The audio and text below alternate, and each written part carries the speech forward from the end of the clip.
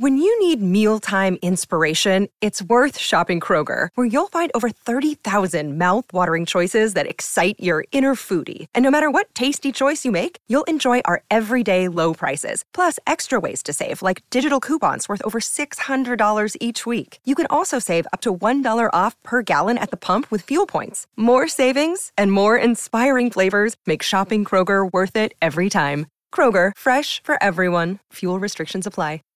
I've never been this nervous in my life. Greetings from Long Time No See, the podcast. Every week, we'll be inviting two blindfolded comedians to answer a series of questions about their careers, lives, and opinions. Now, let's remove those blindfolds and start the show. Hi! What would your opening line with your celebrity crush be? Loved you in Harry Potter.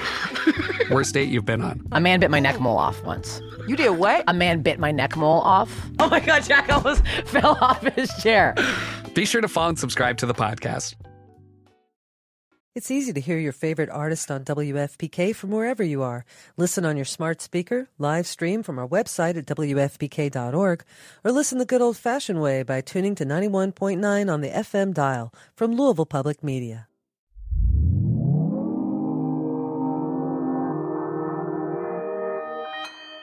Consequence Podcast Network.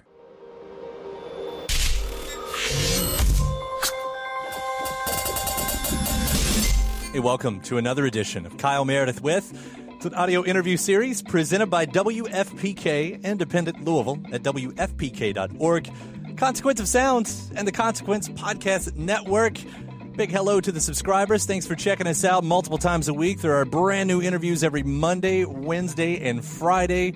It's a lot to keep up with, so I appreciate it. And if you're not a subscriber, take this moment, hit that subscribe button right now so you can hear from all of your favorite artists, what they're up to, what they've done in the past, how they did it, all the fun bits. Just type in Kyle Meredith With and hit that subscribe button now. I'm Kyle Meredith, and today my guest, the legendary Robbie Robertson, co-founder of the band. He's went on to have an amazing solo career that traces from the 80s until now and has been Martin Scorsese's go-to guy to score his movies.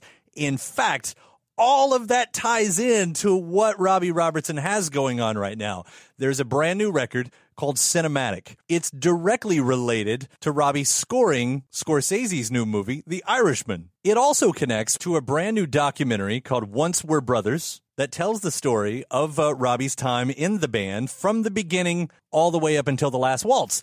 That's based off of his autobiography that came out just a few years ago called Testimony. So, of course, we'll talk about how all of that relates to each other, get some fun stories about all of it. And since we're talking about the band, it just so happens to be the 50th anniversary of their sophomore record, one you call the Brown Album, an album that gets its own 50th anniversary deluxe edition, complete with all the unreleased alternate takes, the bells and whistles. And we'll talk about him collaborating with his old bud Van Morrison, as well as Glenn Hansard, who also makes an appearance on the Cinematic record. All that to say is there is a lot going on in the world of Robbie Robertson, and this isn't even all of it. He'll tell you towards the end of the interview that there's a second biography coming out and even more projects already on the line. So let's get into it. It's Kyle Meredith with Robbie Robertson. Hi, good to talk with you, Kyle. I'm in love with this record, Cinematic. It is a beautiful creation of an album. Congratulations. Oh, thank you. I really appreciate that. I had as much fun working on this record, I think, as I've ever had. And the fact that it's got to do with the Irishman and it's got to do with the Once We're Brothers documentary, all of these elements all folding into this record was just a glorious feeling. I feel like with anybody else, obviously we'd only be talking about one thing, and for so many things to be a part of what eventually becomes like one big project, it's one of the, it's a very interesting time, I think, for you a lot of the times, but it seems specifically so right now. I have to agree with you.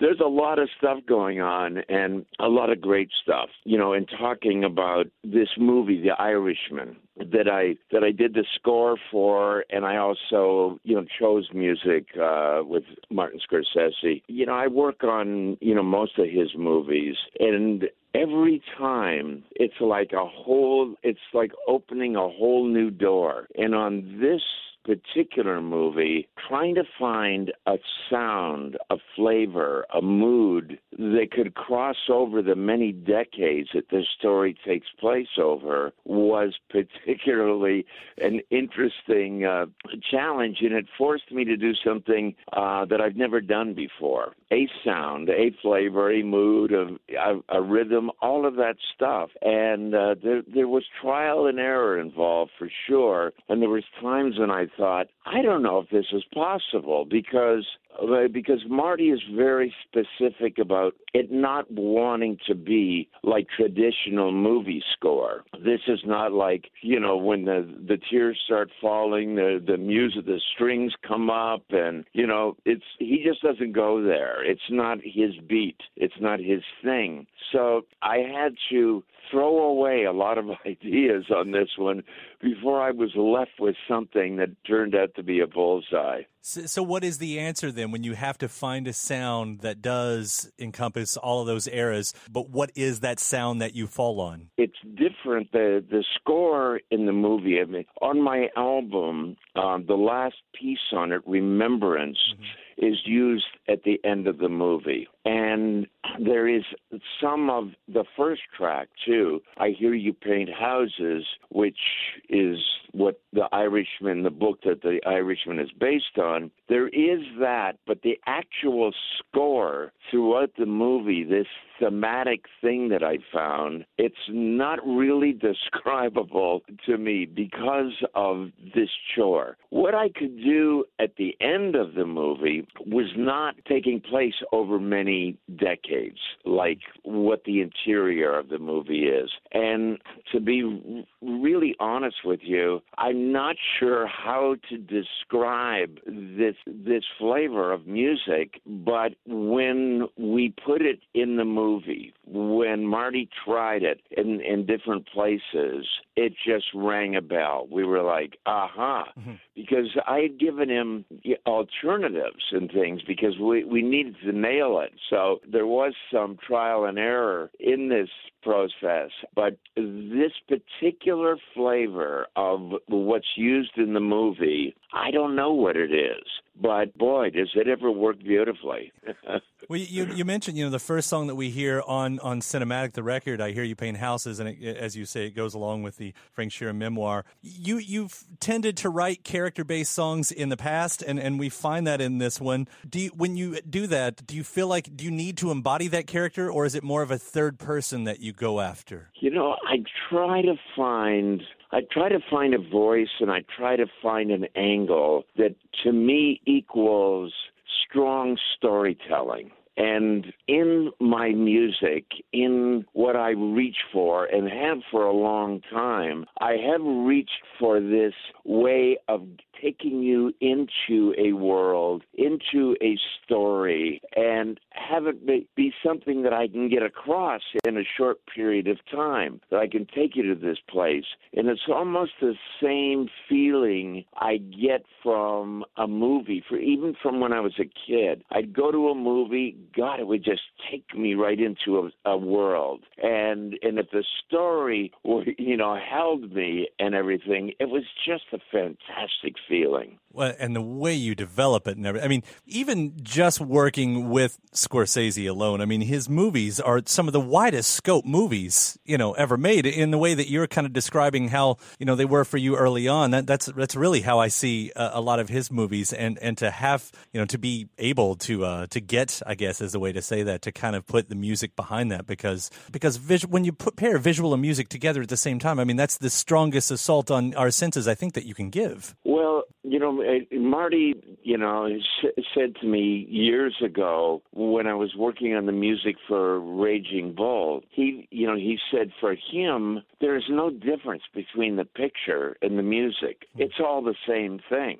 And when those things fit together in the way that he likes to use them, it's a complete feeling. And I remember when we were working on Raging Bull, that's the first movie after The Last Waltz, of course, that I worked with him on one of his dramatic films, but we are watching the very beginning of this movie, and there's a man in a leopard skin boxing outfit bouncing up and down over in the side of the boxing ring in slow motion. And it's a nice shot. It looks good. But when you put that Mosconi music with it, you go, oh, my God, what's happening to me? It just looks like, whoa, this really feels like something. So that's the magic that he's referring to. Is it coincidence that two of your duet partners on Cinematic are both Irishmen?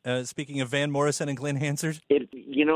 I wasn't thinking that of the time, but when Van Morrison comes to town, he often calls me and we catch up, and he's a dear old friend of mine. So he says to me, "What are you working on?" I said, "Well, I'm working on The Irishman." He said, "On the what?" I said, "It's a movie called The Irishman that Marty's doing." So he wanted to hear, and I said, "I've just started writing this song, and I'm not even writing it to be in the movie. I'm writing it because I'm working on the movie." And one day I sat down, and the story that this is based on started to rise to the surface, and I couldn't help but start writing this thing. So he said, "Well, can I hear what you're writing?" So I played him, with a rough of the track, and he said, "Whoa, I like that." So I said, "Do you want to sing on it?" He said, "Yeah." So we ended up doing it together. Then Glenn Hansard, who is somebody who I think is a really special talent. I think he's a terrific songwriter and a terrific musician and singer. And I got together with him when he was in town, and it just so happened he was Irish as well.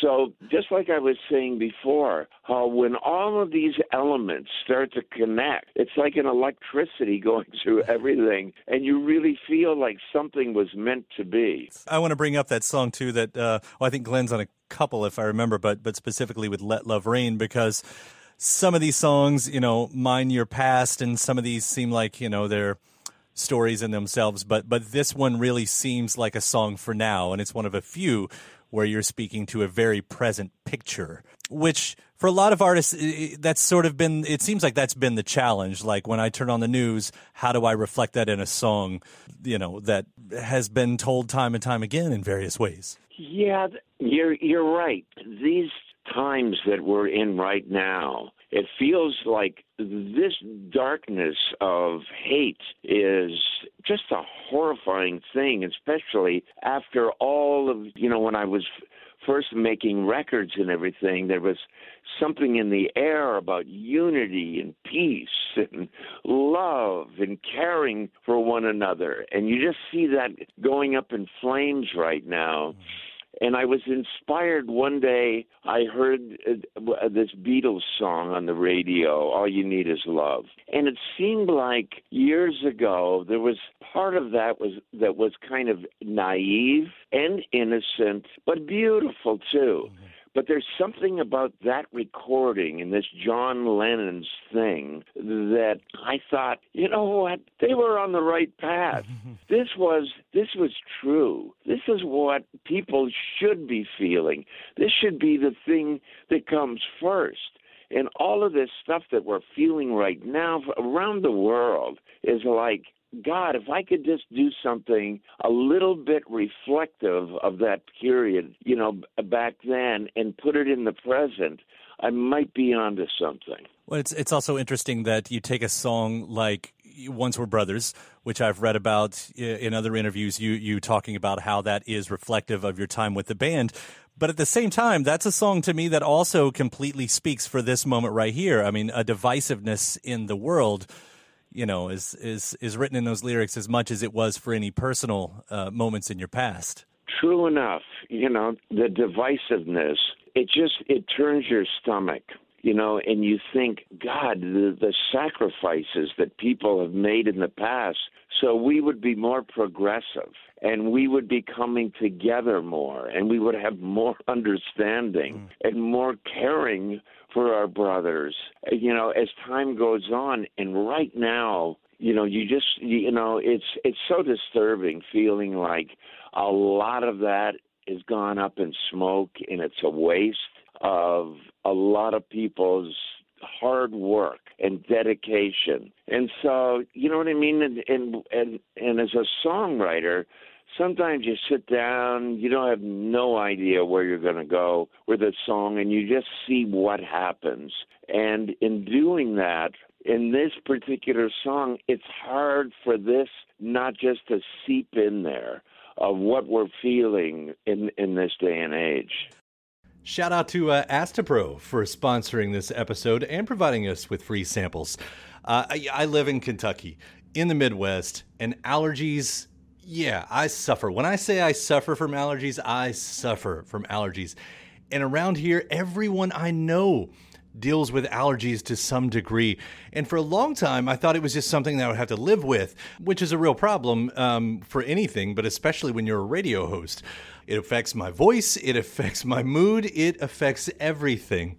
And I feel like I've tried all the medicines. Some of them work better than others, but there's never a perfect one out there, especially because some of them take forever to actually work and some of them don't work at all. And then there's Astapro, the fastest solution to nasal allergy symptoms. It's what I use now, and it's definitely changed my life. Astapro is the first of its kind nasal allergy spray. It's the fastest 24-hour over-the-counter allergy spray. It starts working in 30 minutes, while other allergy sprays take hours. Astapro is the first and only 24-hour steroid-free allergy spray. Astapro delivers full prescription strength indoor and outdoor allergy relief from nasal congestion, runny and itchy nose, and sneezing. With all the pollen in the air, with all the dust around the corners of the house, even with the allergies I have from my dog, Astapro has been the nasal spray that has helped me with all of my allergies. And it can help you too. Get fast-acting nasal allergy symptom relief with Astapro. Go to astaproallergy.com for a discount so you can Astapro and go today. ASTEPRO allergy.com. That's ASTEPRO allergy.com. Astapro and go. Use as directed for relief of nasal congestion, runny nose, sneezing, and itchy nose due to allergies. When you need mealtime inspiration, it's worth shopping Kroger, where you'll find over 30,000 mouth-watering choices that excite your inner foodie. And no matter what tasty choice you make, you'll enjoy our everyday low prices, plus extra ways to save, like digital coupons worth over $600 each week. You can also save up to $1 off per gallon at the pump with fuel points. More savings and more inspiring flavors make shopping Kroger worth it every time. Kroger, fresh for everyone. Fuel restrictions apply. I want to ask something a little bit less serious about that, too, because, again, that song, Once We're Brothers, talking about your time in the band, that I just watched the documentary today, and it's a great look through that entire thing. But in that, there's also a bit of a Civil War thing happening. And I thought, the very first time I ever saw a picture of the band, and I thought, were these guys straight out of the Civil War, or where did that style come from for you all in the 60s? It wasn't for us.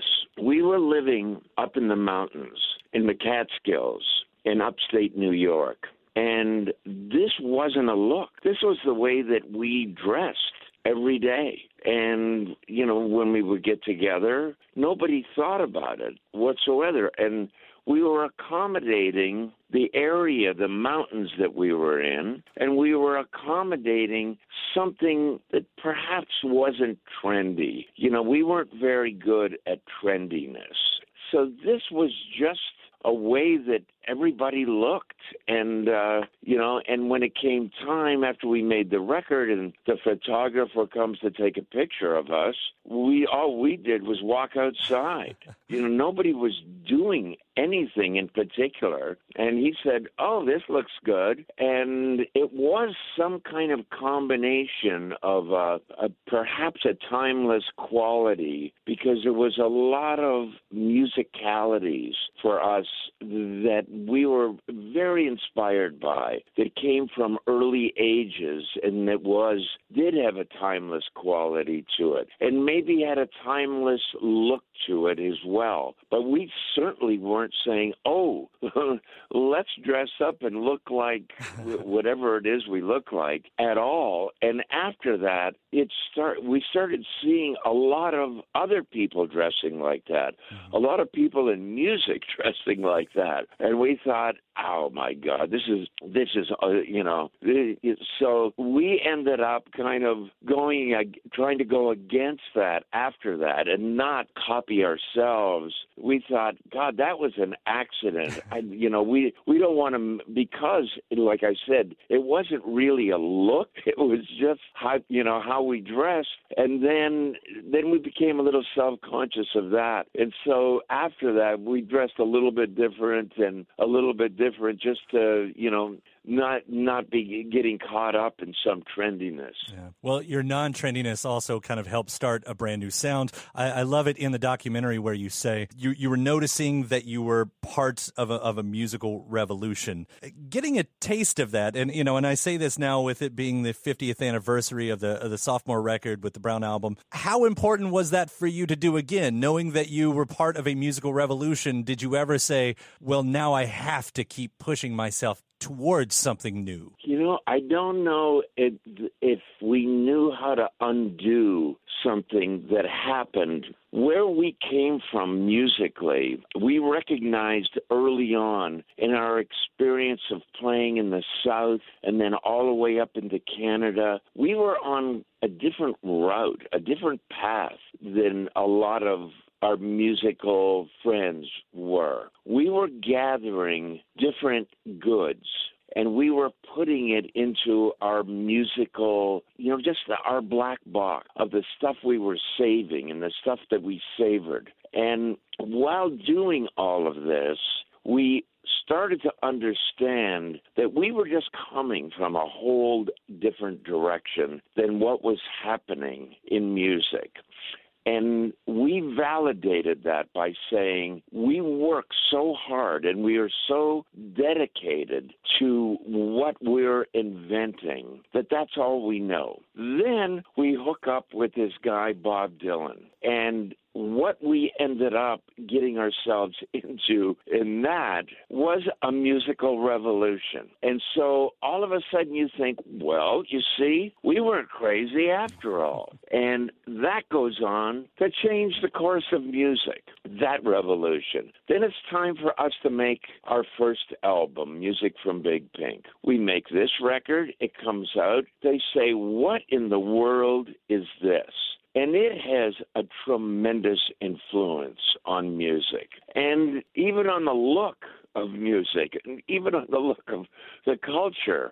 And we thought, whoa, all right, so maybe this is fresh. Maybe this, where we're coming from is not as obscure as maybe we thought ourselves. Then we record the band album. This has nothing to do with what's going on in music either, whatsoever. It's not music from Big Pink. It's a different take on it that is completely our own. This comes out, this becomes a standard in music, of a flavor, of a sound, of a thing they called Americana. We're like, oh, okay, this group group that we think we are, because what we like is quite obscure. We like discovering things that people don't know about.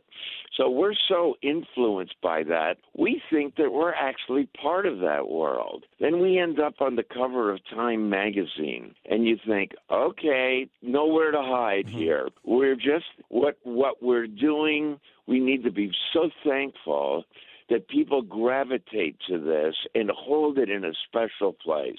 And so it was never conscious.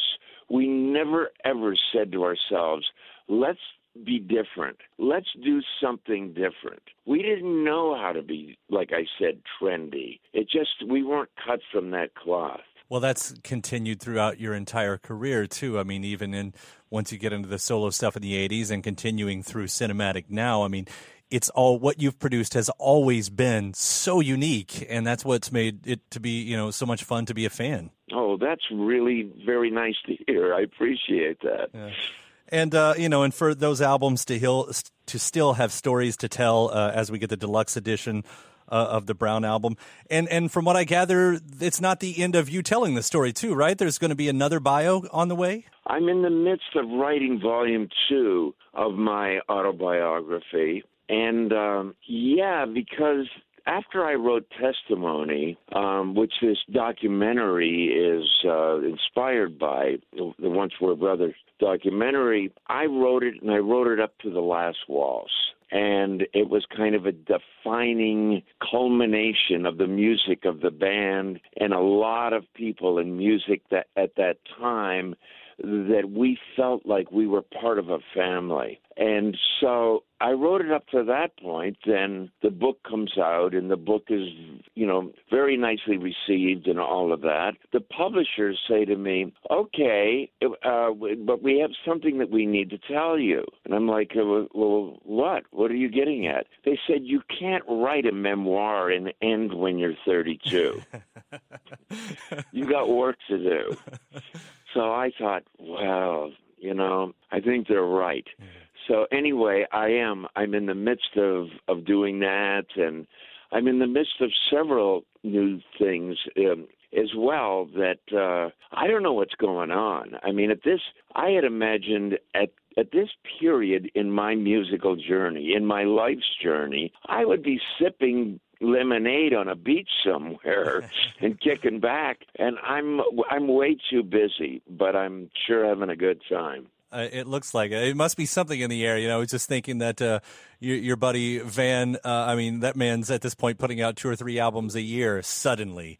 So something about you guys. I know. Well, he's just he's fantastic, and what a talent, and I so appreciate his work and from the very beginning. Well, I love hearing what you do, Robbie, and it's exciting to know that there's going to be more on the way, even besides the bio. I mean, I don't know what else you got going on, but I'll definitely be here to check it out. All right, well, we'll make sure you're on the mailing list.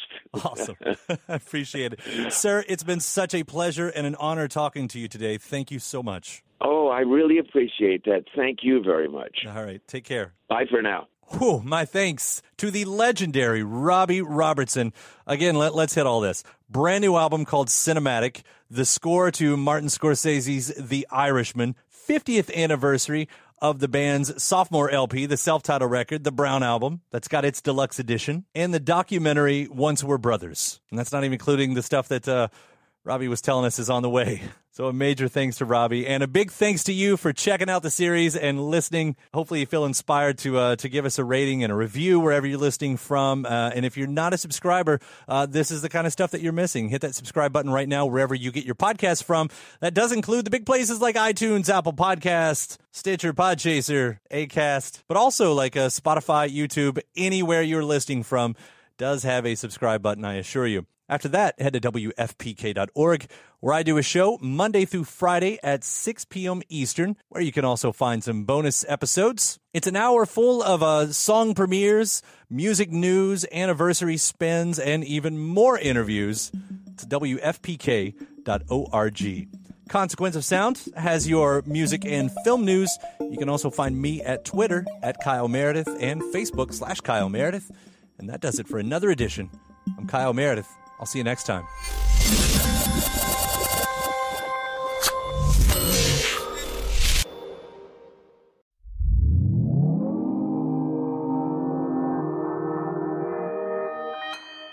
Consequence Podcast Network. When you visit Arizona, time is measured in moments, not minutes. Like the moment you see the Grand Canyon for the first time. Visit a new state of mind. Learn more at hereyouareaz.com. When you need mealtime inspiration, it's worth shopping Kroger, where you'll find over 30,000 mouth-watering choices that excite your inner foodie. And no matter what tasty choice you make, you'll enjoy our everyday low prices, plus extra ways to save, like digital coupons worth over $600 each week. You can also save up to $1 off per gallon at the pump with fuel points. More savings and more inspiring flavors make shopping Kroger worth it every time. Kroger, fresh for everyone. Fuel restrictions apply.